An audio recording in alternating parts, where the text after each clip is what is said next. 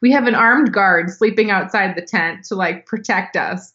And I have to keep going out to be sick in this rainstorm. I just remember like laying there that night thinking like, if I had a button I could push to go home immediately, I would push it. But honestly, after that, I was so glad I stayed. The trip got way better.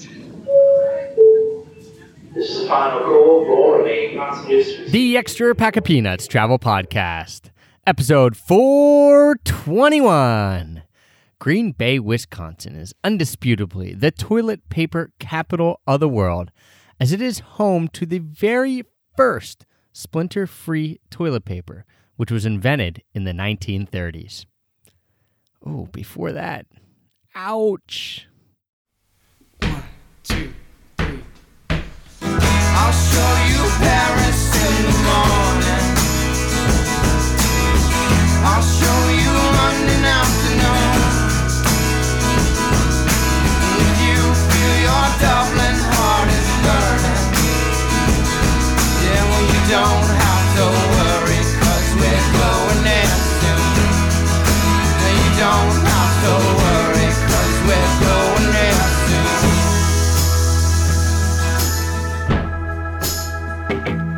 Hello, travel nerds, and welcome to the Extra Pack of Peanuts Travel Podcast, the show that teaches you how to travel more while spending less. I'm your host, Travis Sherry, and joining me today is someone who is a proud Cincinnati resident and Wisconsin native, who's been to over 40 countries, who described herself as an older millennial, which is the first time I've heard that term, so I like that, and has an absolutely awesome picture of 6 Ethiopian boys on stilts. Jen Sizer from thejourneynotes.com. Jen, thanks for joining me and welcome. Thank you. It's good to be here. So, where are you right now? Are you in Cincinnati? No, I'm actually in Denver right now. Okay. Because Yeah. I wanted you to sell me on Cincinnati because I have another friend who's come on the podcast. Okay. Well, his name, Mikko, who people may have listened to it. He came on and did a whole thing on Bulgaria because that's where he's from. But he lives in Cincinnati. And he's always trying to get me to come out to Cincinnati. I don't have anything against Cincinnati. I just haven't been. So let's start off by just selling people on Cincinnati. I can do that. So I didn't grow up in Cincinnati, but it's been my home base for about 11 years now because of my job. And I never, ever planned to stay there quite as long as I have. And I'm actually taking a year right now. My husband is doing a job in Denver. So I'm back and forth every other week for a year, but we're moving back there full time in August because I actually miss it. And I'm living in Denver, which is always ranked as like the coolest place to live. And I kind of miss Cincinnati. All right. That's interesting because I love Denver. So, and you're like, I like Denver, but I still have soft spots for Cincy. What is it about Cincy then? So a few of the things I like about Cincinnati is, one, it's a good size. Like for being a smaller city, they still have sports teams, theater. It has a lot to offer for the size that it is. And I've kind of come to really appreciate a smaller city and sense of community. It's so cool there because there's a huge kind of startup and entrepreneur vibe going on. But it's really neat because there's new businesses, restaurants opening all the time. But it's like your friends who are the people doing it. And you really feel kind of connected to the action, where in a bigger city, you definitely are more removed from that. I also love about Cincinnati that there's no traffic, and I've kind of come to really hate that about Denver, actually. You just can get so much done in the day. You know, you can go to work all day, still get to the gym, cook dinner, go to the grocery store, and still have time to have a beer with friends all in one day, which I find is hard to do in these crazier cities. I think that could be their tagline then. Just like that last sentence you just said, you could do all this all in one day here in Cincinnati. Yeah, you know, I feel a bit of a kindred spirit to Cincinnati, even though I haven't been, because Philadelphia, I think, is, while being bigger for sure, is a similar feel and kind of in a similar way gets overlooked. You know, you have like New York, DC, even when you're driving up 95, I say this to Heather all the time, and she's like, why do you bring this up every time we're driving this road? You're driving up north to 95, and it's like, you see all the Washington, DC signs, you see a few Baltimore ones, and as soon as you pass there, it starts saying New York. I'm like, you realize the 6th biggest city in America is between here and New York? We don't even get love on the I-95 sign. So I think that's a similar vibe, is like, a little bit of the underdog, forgotten, but if you're from there, you realize just how much there is going on, and it gets overlooked a bit. Yeah, and it has It has a lot of really great things going on where you can still find everything you need. And if you're, I mean, maybe you're not going to be able to see the best theater in the country, but then go to New York and see a show. I mean, you're not going to do that every day anyway. So I find it's a great place to live and a great place to be a home base, especially if you travel a lot. It's like a super easy, comfortable place to come home to. All right. So Mitko's been trying to sell me for a few years. Now you just added fuel to the fire. I'll come out, hang out at Rheingeist or over the Rhine or all that stuff that he always wants to go to. So, there you go. All right. Then since you did such a good job on that, Wisconsin, you're from Wisconsin. We don't have that many people on the podcast from Wisconsin. I've only ever passed through Madison, and it was cool. Sell us on Wisconsin. Why should we head there? Well, Wisconsin's great too. I go up there many times a year. My parents still live up there. I've stayed really close with a lot of my friends that I grew up with and friends from high school. So it's kind of like a big family reunion every time I go up there. And yeah, Wisconsin's awesome, particularly in the summer. The weather's beautiful. What I love about Wisconsin is kind of the lake culture. And I think it's kind of rare. And I've realized, the more you travel, like not a lot of places have that much fresh water. So we kind of grew up, going out boating, drinking on the lake. Like that was kind of the fun stuff to do. And I kind of miss that. Like even in Denver, you don't have enough water. So Wisconsin's awesome. The seasons are like very pronounced. Obviously the winters can be a little rough, but if you find ways to enjoy it, I mean, it's fine. Where would you take someone in Wisconsin? So if I'm coming and I'm like, yep, because I do want to. I went through Madison in the summer. It was beautiful. I want to come back to Wisconsin. So if I'm going to Wisconsin for a week or so, what do I have to hit? I mean, you have to check out Milwaukee. I'm kind of from a suburb of Milwaukee. There's a lot of neat stuff going on there. Kind of like you were saying about Philadelphia or Cincinnati. It has that similar like German heritage, and I think it's kind of like a forgotten big city almost. But there's a lot of fun stuff going on there. And then I would definitely go up to Door County. We used to do like a family trip up there every summer, and it's just beautiful, like right on the lake, and really nice beaches, actually. Some of Lake Michigan up there almost looks like the Caribbean, believe it or not. It's like bright blue water and just like a lot of biking, and they grow cherries, and it's really nice. All right. Yeah. I'm sold. I mean, the more I hang out on the Great Lakes, which I have not done much of, the more impressed I am. And so I went to Erie, Pennsylvania, which I would never go to except Heather's best friend is there. And I'm like, Erie? But we went to Lake Erie. I'm like, this is better than I thought. And then last year, on that trip through Wisconsin, on that road trip back from Montana, we went to the Indiana Dunes. Now I think it's a national park. It just got upgraded, recently. Yeah, and I was blown away. I thought, whoa, this is cool. Like it was really, really neat and nice. If you like that, there's a way better one. That is nice. But if you ever go to Michigan, up by Traverse City, you can go up to Sleeping Bear, and they have some beautiful sand dunes up there, and they're huge. Like I do have this actually on my travel blog, but it is a beautiful spot. And that is where the water, like near Mackinac Island and stuff like that, bright blue. It's stunning. It's unbelievable that it's Michigan.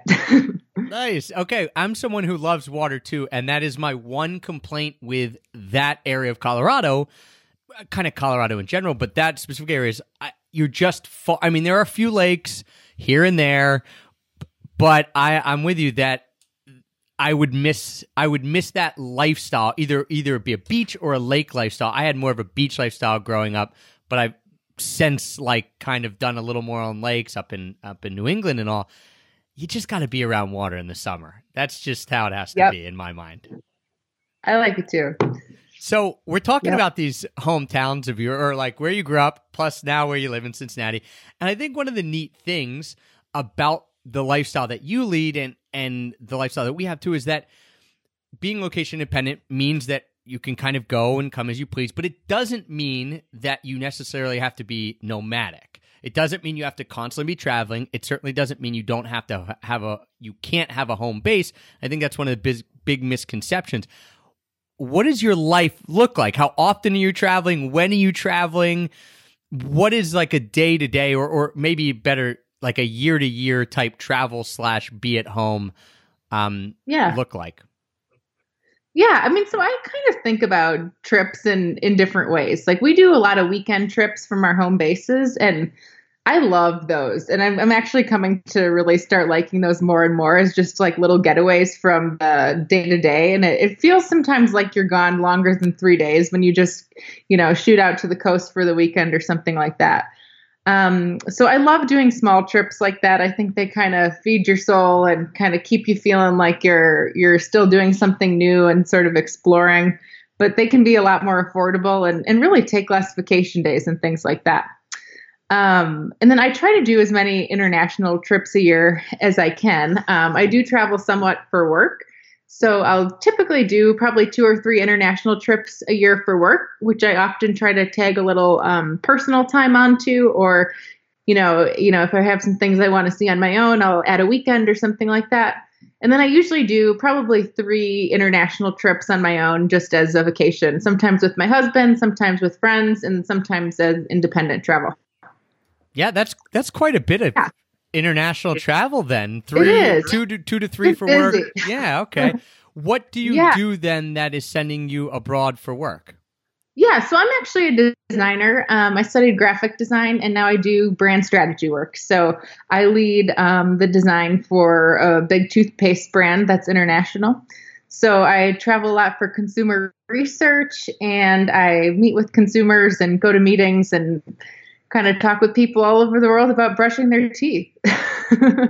How has that then allowed you to go on some of these trips on your own? Have you just worked up to having more vacation days, or are they flexible with allowing you to work remotely at different times?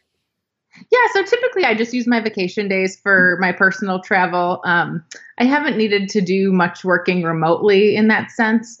And then we're actually able to buy some like unpaid time off as well. So I can buy an extra 2 weeks of that, which is super nice.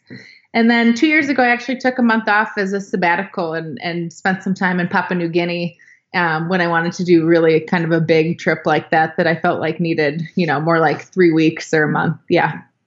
How have you been able to balance that? Because I think a lot of times people see it as one or the other. Like, I'm going to have a job that I like, or that I'm like, I like for the perks. Maybe it's the money, maybe it's the status, whatever. You have a job and you work your way up. Or, hey, I'm going to travel and I'm going to have a life that is different. Start your own business, be a freelancer, all that. You have kind of this hybrid. You're in between. You have a job you like that allows you to travel, but then you also have some time to do your own stuff. How have you been able to work that out, and where do you see that in the future? Like, is that probably what you're going to continue to do, is work through that career? Or do you see at some point maybe making a split? I love my job, and it's actually going very well. So I don't plan on changing careers anytime soon. I found the balance to really work well for me, actually. I know most people kind of choose a route that feels more extreme, but for me, that wasn't really an option. So I kind of need to work to be able to travel. So for me, it's not an option to kind of step aside from the work piece of it. But yeah, I've found some little tricks too, of just like the way I plan travel, I think is helpful. So just even making the most of vacation days that you do get. For example, I do a trip at Thanksgiving every year. We get Thursday and Friday off of that week. It makes you can get a 10-day trip by taking 3 vacation days if you're willing to not be home at Thanksgiving. And I find, like, for example, that's a great way to get an international trip in every year without much trade-off. And then it does probably come at a trade-off sometime of spending time with family, but my family's kind of fine with us coming home, different weeks sometimes, not being there for Thanksgiving, things like that. What got you into this life of travel, of saying, hey, I'm going to trade off some stuff, like being home for the holidays? It's worth it for me because I want to travel. When did that take hold? When did that travel bug kind of bite you? I think when I was in college, I kind of started doing it. I did my undergraduate out in Rochester, New York, and was kind of away from home for the first time. And I'm actually quite close with my parents, but we talk on the phone every week. And, I still definitely make trips home every year, but I don't know, I got a little bit less wedded to the, I have to be home at Thanksgiving, Christmas, Easter, every single holiday. So that's kind of given me a little bit of freedom on that front. And then I started out traveling. We didn't do a lot of international traveling when I was younger. We did family vacations every summer to kind of national parks, camping, kind of road trip things.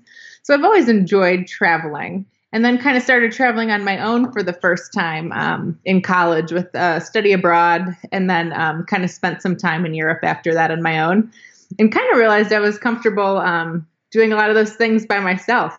So I still really enjoy doing that. And even though I have people I can travel with now, sometimes I sort of enjoy a solo trip. I find it is kind of a way to reconnect with myself and take a trip in a different way.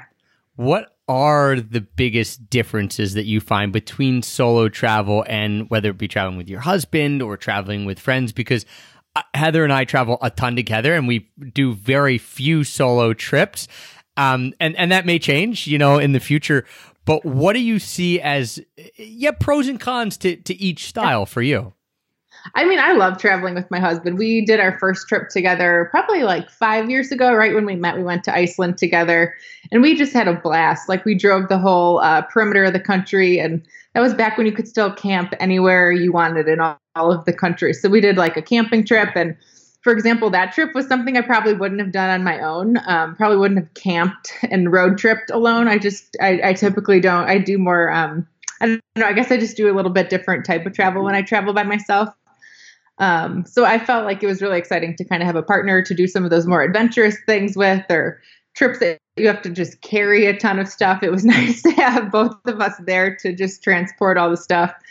And yeah, I guess when I travel by myself, sometimes I feel like I keep myself on a pace that's a little bit more unusual. Like, okay, well, I'm going to go knock out, all these things I want to see today. And it's maybe not, it's kind of, what do they call that? That type B fun where you're like, I am exhausted, but I'm going to get all this stuff in today. Whereas sometimes when you're traveling with someone else, you're less inclined to like keep pushing it, because you're like, we should really stop and have dinner or take a break, and probably build in more kind of social fun time than when I'm by myself. I can get a little aggressive. All right. So when you're by yourself, you're going to the places where this is going to be full on, not 24 hours a day, but hey, when I'm out there, I'm going to see every single thing that I need to see that's on this top 10 list. And I don't care about eating. I don't care about slowing down. I'm just going to go until I can't go. And certain parts of travel, I think, are more fun shared with friends or a spouse or something like that. Like eating, and, sometimes just the humor that comes with traveling sometimes is better experience shared. And like we were talking about prior to this, just some of the like funny mishaps that can happen when you travel. It's sort of nice to have someone along with you just to kind of laugh it off and enjoy it. Whereas sometimes those things can feel like frustrations, if you're on your own. What has been your favorite solo journey? That's a good question. This is sort of a solo journey, but I was with some other travelers that I had met, but it was solo in the sense that I kind of went into it on my own.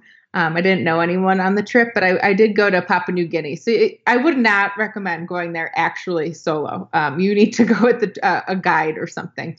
But that was one of the trips that kind of sticks with me the most, is just kind of this very exotic place that you really feel like you're uncovering a new world for the first time. And we were very, very immersed in some of the local tribal cultures there, and, visiting groups that, not like first contact type stuff like that. I don't like that, but, visiting with groups that are very remote, and spending time with groups of people that, live in places that can only be accessed by canoes and small aircraft. So that was really a special trip for me. And sometimes I think back on that trip, I'm like, oh, I wish I could talk about that more with my husband. We don't have that as a shared experience. So maybe we'll go back. Yeah. What brought you to the decision to go to Papua New Guinea and have, like you said, a very adventurous situation? Like, you're going and you're meeting these people. Like, this is not, hey, I'm going to go hang out at the Hyatt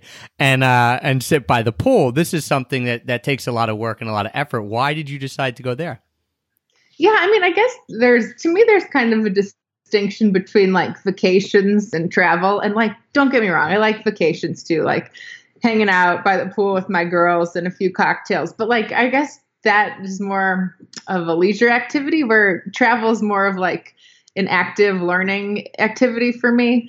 And I don't know, it's just like after I discovered that place through some reading and some photography work I was doing, I was like, I just need to go here. And I guess I feel a bit of a sense of urgency with some of those travel type trips. Just as the world is changing so quickly, I just feel like some of these destinations aren't going to be the same in 5 years or 10 years. And for either environmental reasons or just globalization, I've kind of felt this sense of urgency to get to some of these places that I know won't be the same. What are some of those places that you feel the urgency for, that you've either been to other than Papua New Guinea, or that you're planning on going or want to go? Yeah, so that's kind of inspired sort of this recent uptick in my like solo travel activity. My husband doesn't have as much vacation time as I do, but I'm like, I have to go now. So I went to Ethiopia and visited the Omo River Valley last year, and that was another really incredible trip. Again, spending time with tribal communities that really do live off the grid in super kind of simple ways, and absolutely fascinating because it's absolutely authentic. This is their real day-to-day life. It's not a reenactment. And I just found that to be such a special experience, to be able to immerse myself in that culture in a responsible way and just really see how these people are living and some of the cultures that they're able and traditions they're able to maintain over, hundreds and hundreds of years. It's incredible. So Ethiopia was one from a cultural standpoint. Last year we also went to Greenland. And I did go there with my husband, and that's a place that we went there because it's changing so much from an environmental standpoint. Obviously, the glaciers are melting, things like that, but it ended up actually being a very interesting cultural trip as well. I hadn't expected that, but, we were shocked when we got there to really understand the native culture that exists there and some of the global dynamics happening for them. When you're going on these trips, like the one to Papua New Guinea or the one to Ethiopia, where you are going off the grid a bit, are you going with tour companies, and how are you finding the people that are running this trip? Because I assume that you're not going just as a straight independent traveler.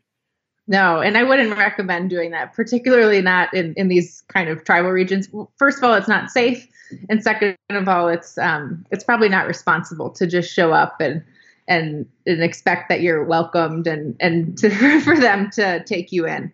So the first trip I did it through a travel company with Papua New Guinea. It was a photography tour I went on, and it was a really small group, which felt really great.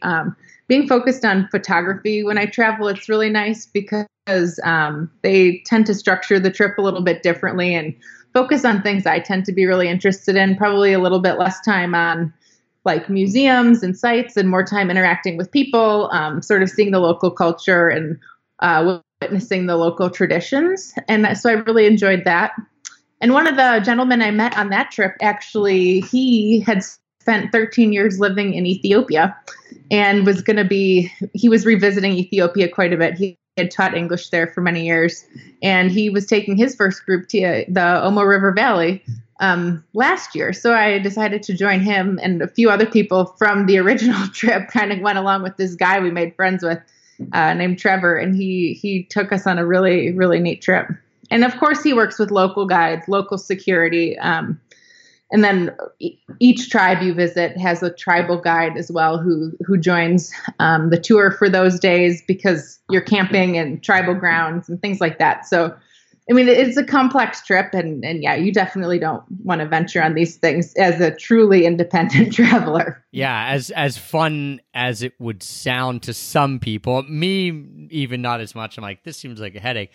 There is something to be said for finding someone who can take you in and do it in a responsible way, for sure, so that you're getting a good experience, but also the place that you're going is you're experiencing it in a way that you should experience it, and that they want you to experience it, not just you tromping in. And as an outsider, there's just so many things you're not aware, you don't know. For example, like both in Papua New Guinea and in Ethiopia, there's a lot of intertribal warfare going on.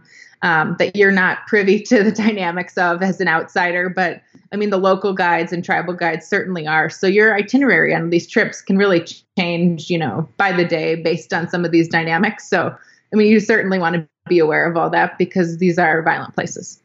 When did the love of photography come about? Because that has helped shape everything you're doing now, both from your blog and all the photography and stuff that's on there, and also then the trips that you're taking.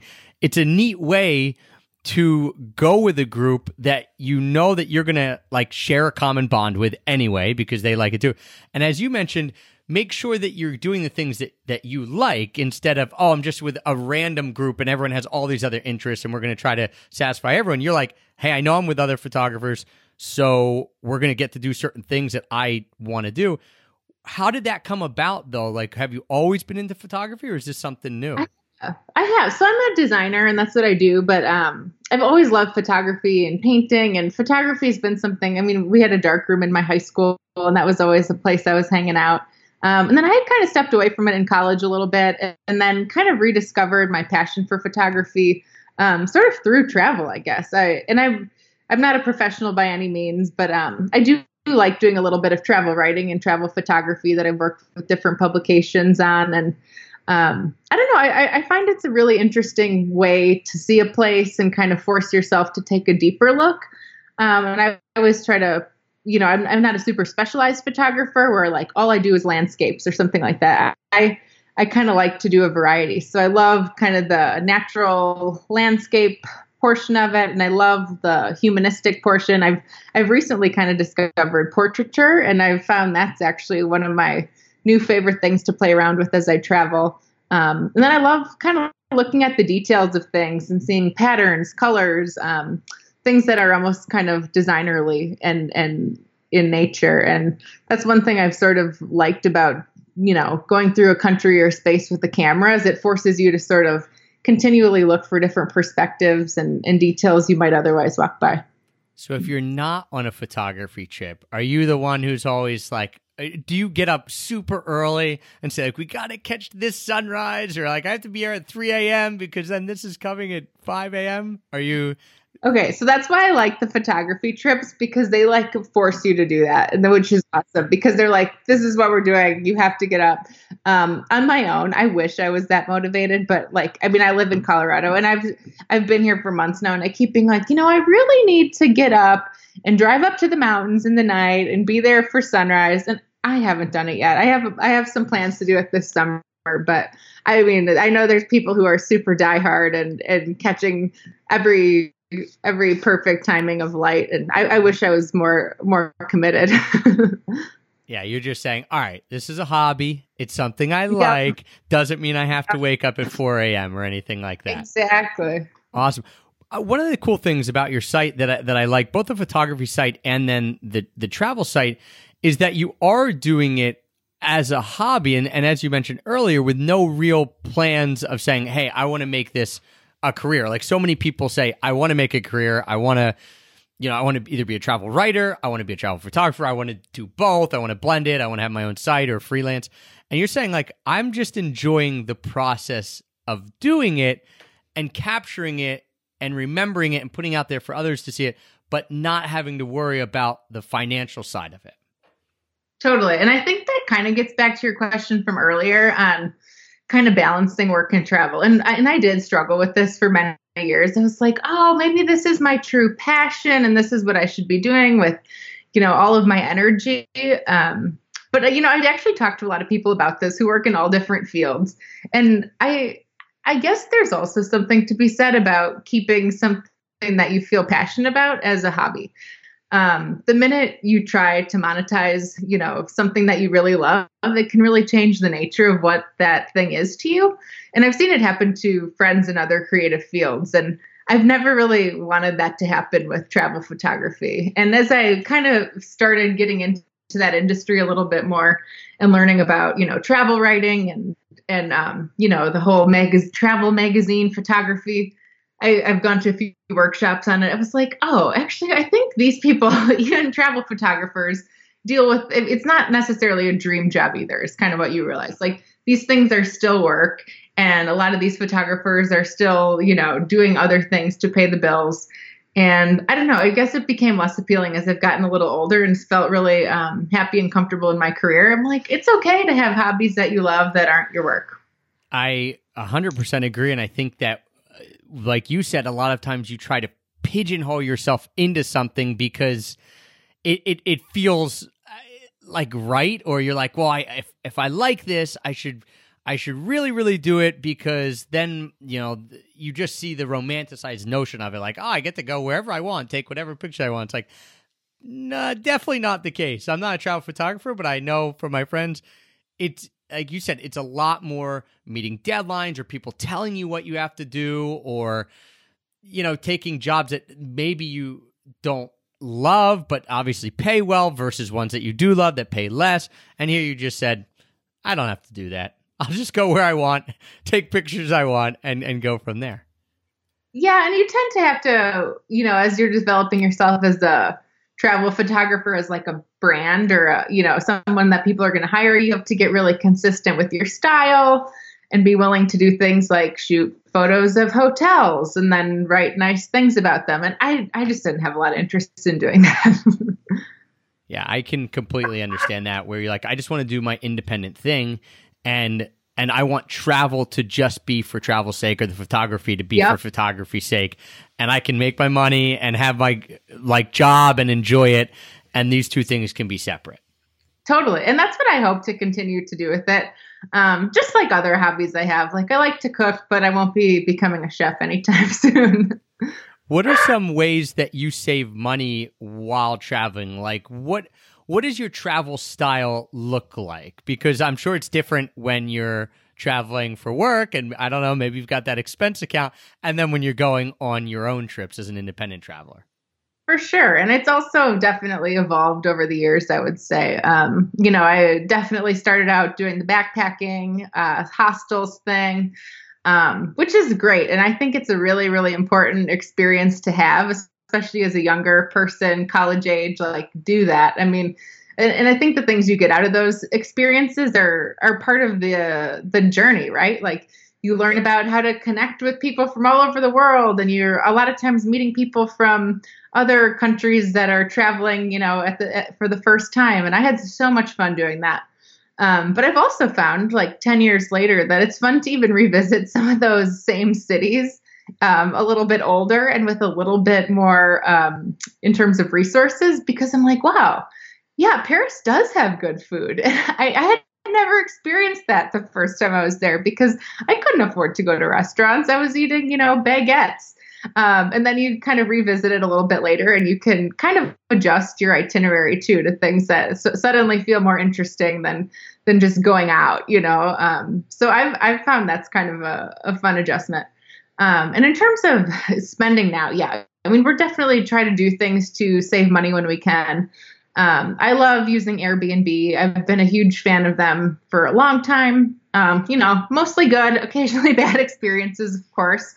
And then I think the nice thing about having the combination of, work travel and personal travel is, you do rack up miles, things like that, points, hotel points that you can then use for, personal trips sometimes, which is great. And you get some status on some of these airlines, which makes travel a little more comfortable. And then we still do things like camp. We won't necessarily camp the whole trip anymore. We'll bring along the tent. Like, we went to Hawaii, and we're like, let's camp half the nights. That'll be a good compromise, So doing things like that to save some money. A lot of times we'll hit the grocery store. We're not opposed to doing that. When we travel, we don't eat out every meal, which saves a lot of money. And, just especially for things like lunch or do a little picnic dinner. And I find that really, really helps. Yeah. And I actually love grocery stores for the experience of going to grocery stores. Like, they show you a slice of real life in that town, in that country, wherever, in that region, wherever you are. You go to a grocery store and you're like, this looks different than my grocery store at home. Like, there's no doubt about it. And sometimes that's even the case if you're going around the U.S. I remember being in a small town in Iowa, and I was like, whoa, this reminds me of the groceries I went to growing up as a kid, which now it's like they're just bigger and and they're like crazy supermarkets. And I'm like, this is cool. This is a locally owned grocery store with people wearing like the little white aprons walking around. Like, that's not everywhere in Iowa, I'm sure, but it was nice that even there, somewhere in my home country, it was a different experience. Yeah. And like a lot of these travel tips kind of compound. So if you stay in an Airbnb, a lot of times you then have a kitchen, which, you know, makes cooking some of your meals really easy, or keeping milk in the fridge easy. So, I found that to be really nice. The other thing we do is drive. When we travel, we tend to kind of stay away from using like the taxis and Ubers, and just not being afraid to rent a car and drive in some of these countries. It's a little intimidating at first, but it's kind of a nice way to save some money, and it gives you a lot more freedom, we found, to really kind of explore beyond, you know, maybe your set itinerary, and go places that you're not totally sure are going to be great, but might be worth checking out. What is the hardest country that you've driven in? You know, actually, this was one of my solo trip experiences. I was in London for work, and I decided I was going to rent a car and drive up to Scotland. And of course, I hadn't really thought this through. Rent the car, and they drive on the other side of the road. I'm like, oh, how hard can it be? And this guy gives me the car, and he's like, "You've never done this before, have you?" And I was like, "No, but I think it'll be fine." And that was a super terrifying drive for me. I remember thinking, "Oh my gosh, this is more mentally confusing than I expected." And you do kind of catch on that the traffic circles and left-hand turns get complicated. So I remember being in kind of a real panic. And then they had these, speed cameras that were every little while. And that was, for me, one of those panic drives. Like, what was I thinking? Yeah, as someone who has also driven in London and trying to even get out of, I think it was Heathrow Airport. And I'm like, exactly. I don't even know where I'm going. And then you're hitting all these circles. And it's fine if you're driving down the road with other cars, because you're like, I'm just following them. This makes sense. And as soon as you get to a turn, I always remember thinking, wait, am I going like far? Am I going tight? Then you throw the traffic circles in, and now I'm really confused. Not only do I not know like which way to exit, I'm like, am I even going the right way? Yeah, it can be tough. It mentally can be tough. And I don't know if you experience this. In Japan, we drove on the other side of the road, so we were there for 2 years. So we got very used to that. And then coming home, I was like, well, this isn't, muscle memory will take over. And I was fine for a couple of days, but I remember one time driving down the road, not thinking, and this car's coming towards me.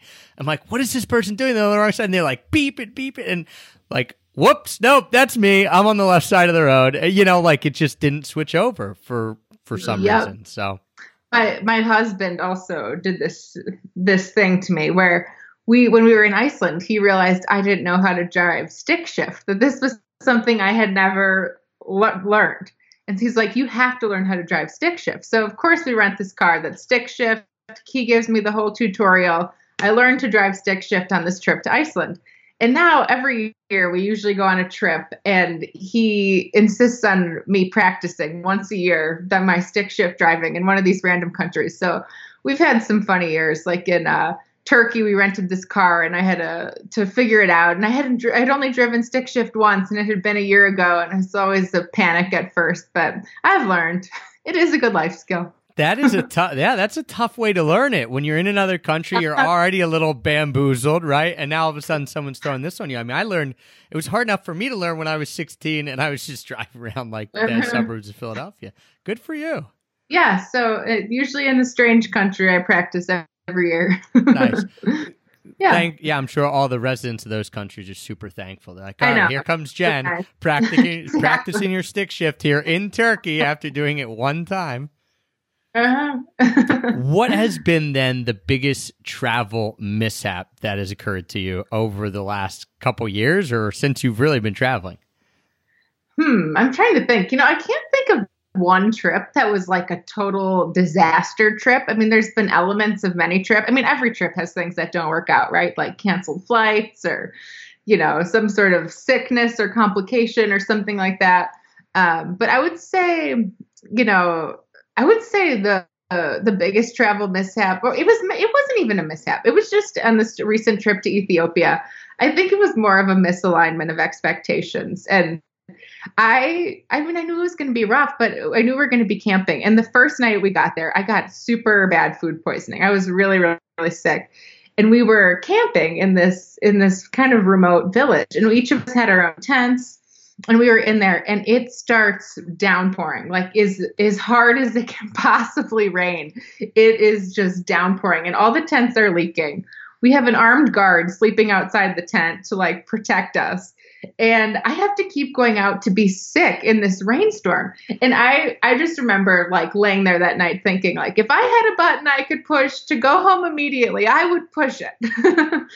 But that was a rough couple days. But honestly, after that, I was so glad I stayed. The trip got way better. And I think on a lot of my travel mishaps, I'm always glad I stick it out because, usually it's just a passing moment and it kind of gets better. Yeah, I think that everyone who's traveled enough has had that button moment of, yes, oh my gosh, get me out of here. Like I would do anything to be at home in my own bed. I mean, you take any bed, but it's like, I just want to be somewhere comfortable that I know. And obviously when you're traveling, like that's not the case. There is no button, but I think we've all had those experiences of just like, yeah, what have I got myself into? I'll take the familiar over. Like this is why people don't travel, is because of what I'm experiencing right now, essentially. I know a lot of times after a trip, I'll come home and share a few stories and people are like, that sounds awful. I definitely don't want to go there. I'm like, no. I didn't mean to give you that impression. But I mean, there is a reality to it too. I mean, these aren't, if you do exotic travel, it doesn't always feel like a vacation the whole time. Yeah, but you're that's like, what it's too. Yeah, you're like, don't listen to my story. Look at this cool picture. Here's my Instagram, Take that. Exactly. Exactly. What do you have coming up in the pipeline? What type of trips do you have? What are you most excited for? Yeah, so the next big one, I have a few smaller trips coming up. And then my husband and I are doing a big trip in August. We're going back to Vietnam. My husband's never been, so I'm going to go back. And then we're going to do northern Vietnam, like the Sapa region, and do some hiking up there for like a 3-day kind of like homestay sort of trek. And then we're going to go down to Indonesia from there and spend a little time in Indonesia. And I've never been. So that's a trip I'm always looking for advice on, because the more I research Indonesia, I'm like, you could spend an entire month here. There's so much to do. And that tends to be always a challenge for me, is like narrowing down to what can I fit into the time I have. Because like we were talking earlier, time ends up being one of my biggest constraints when I travel, because of, the need to balance work and in real life with traveling as well. I do sometimes envy those people who are like, oh yeah, we're, just gonna go off for 3 months and hang out. I'm like, that sounds so great. You can just do it all then. But unfortunately, that's not my reality right now. Yeah, and even then, at the end of 3 months, you're like, there's so much I haven't done, and then or you go to a place that you're excited to go to, and you realize there's just so much more there. Like that kind of happens when people are like, oh, well, why do you go back to Croatia? Or why do you go back to Thailand? I'm like, I've seen a sliver of what I could see in these countries, even though we've been there a few times, and it's always changing as well. So you go back and it's new as well. So, yeah, I feel the same way. And for people who don't have a lot of time, like who only can take a week off at a time or something like that, what I always say is don't let that be an excuse not to go. I mean, I think for some people like, oh, we're not going to go because we only can have a week and that's not worth going to Asia for. But like, maybe you can't get it all in a week, but I think it's also dangerous to keep putting it off because you don't feel like you have enough time, because what ends up happening when you get to a place is, regardless of how much time you have, you're always going to find more stuff to do. Travel's kind of like that. And I always kind of laugh at the bucket list idea, because I'm like, that's not how it works. You can't really ever check anything off, because everywhere you go, you find more stuff you want to do. So, you can just keep going back. And I think that's part of it too. Just having the attitude, like, I can go back to these places. Yeah, totally. Jen, thank you so much for joining me today, for showing people how they can balance a full-time job and traveling, and they can do both, whether that be traveling for work, traveling for personal reasons, or both, as you do, and for convincing me to come visit Cincinnati. I got to get down there. So thank you so much. Remind people how they can come find your stuff and how they can get a hold of you. Sure. Please check out. Welcome to follow me on Instagram. It's The Journey Notes, and that's the same name of my travel website, thejourneynotes.com. And I also have a website with my photography, Jen Sizer Photography. Awesome. And we will link all that up in the show notes, guys. So if you're listening to this and you want to get the show notes, you can go to extrapackofpeanuts.com/shows. Jen, thanks again. Appreciate it. I love chatting with you. And thank you, everyone, for tuning in today, for your continued support that makes us #1 rated travel podcast on iTunes. And until next time, happy free travels. I'll show you Paris soon.